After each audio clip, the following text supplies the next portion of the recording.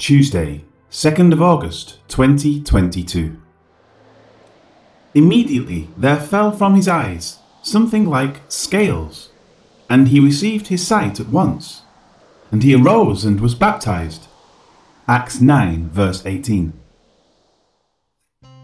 The previous verse referred to Ananias' entrance into the house, his laying of hands upon Saul, and him noting to Paul that he had been sent so that Saul might receive his sight and be filled with the Holy Spirit.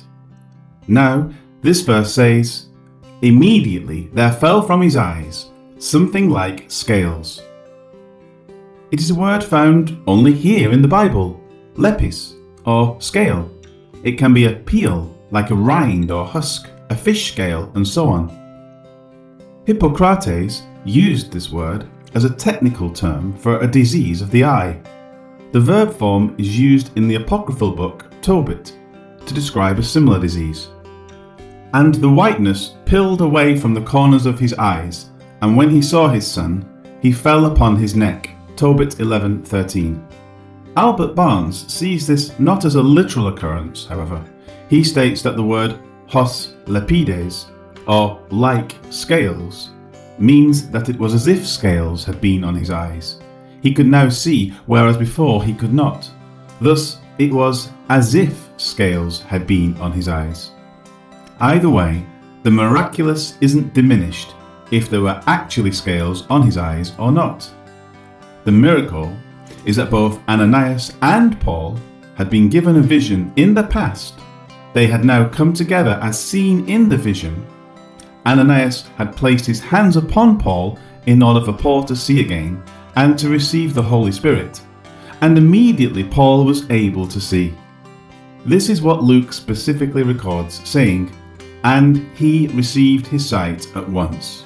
As Saul could not see for 3 days, and then he immediately was able to see, just as the visions had revealed, the miracle stands. With this accomplished, Saul is now ready to be obedient to the command of the Lord for all New Covenant believers, whether Jew or Gentile. It is an expectation that was obviously conveyed to him because Luke next records, "And he arose and was baptized." If this was not expected of believers, this would not have been done. Saul already received the Holy Spirit. He was already saved, and his vision was restored. But the Lord commanded this as an outward sign for those who have entered the new covenant. And so Saul, the one who had only days earlier openly persecuted the church, now made his open profession of being included in the faith he once tried to destroy. Galatians 1:23. As a side note, what is possible is that Paul's baptism occurred in one of the 2 rivers noted in 2 Kings 5:12, the Abana or the Pharpar. Both are still there to this day, although the names have been changed to Arabic.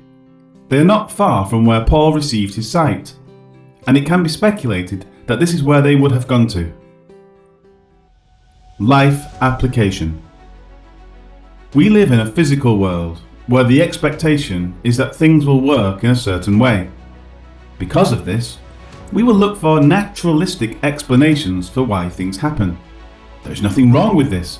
If Luke, a doctor who elsewhere meticulously records events as they occur, makes a statement that it was as scales falling from Saul's eyes, there's nothing wrong with people trying to explain that in a natural way.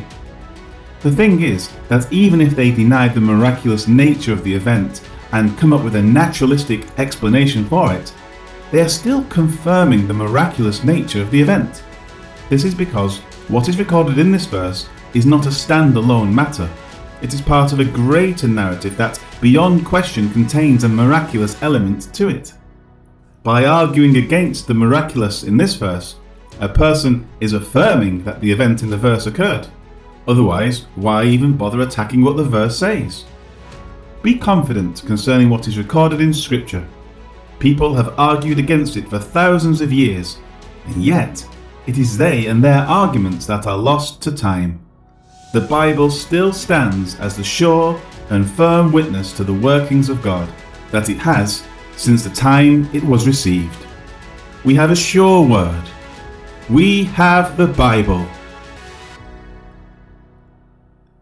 Lord God, how firm and sure is our foundation.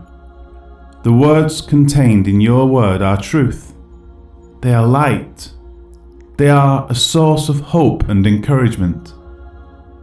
Thank you for your attentive care in the history of the world, as you have slowly and methodically recorded events that have revealed your working in Christ for the sake of humanity. Yes, thank you for Jesus Christ our Lord and for your word that tells us of him. Amen.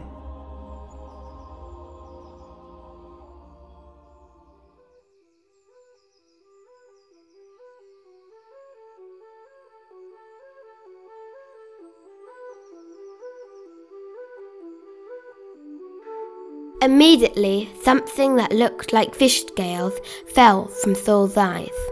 Then Saul got up and was baptized.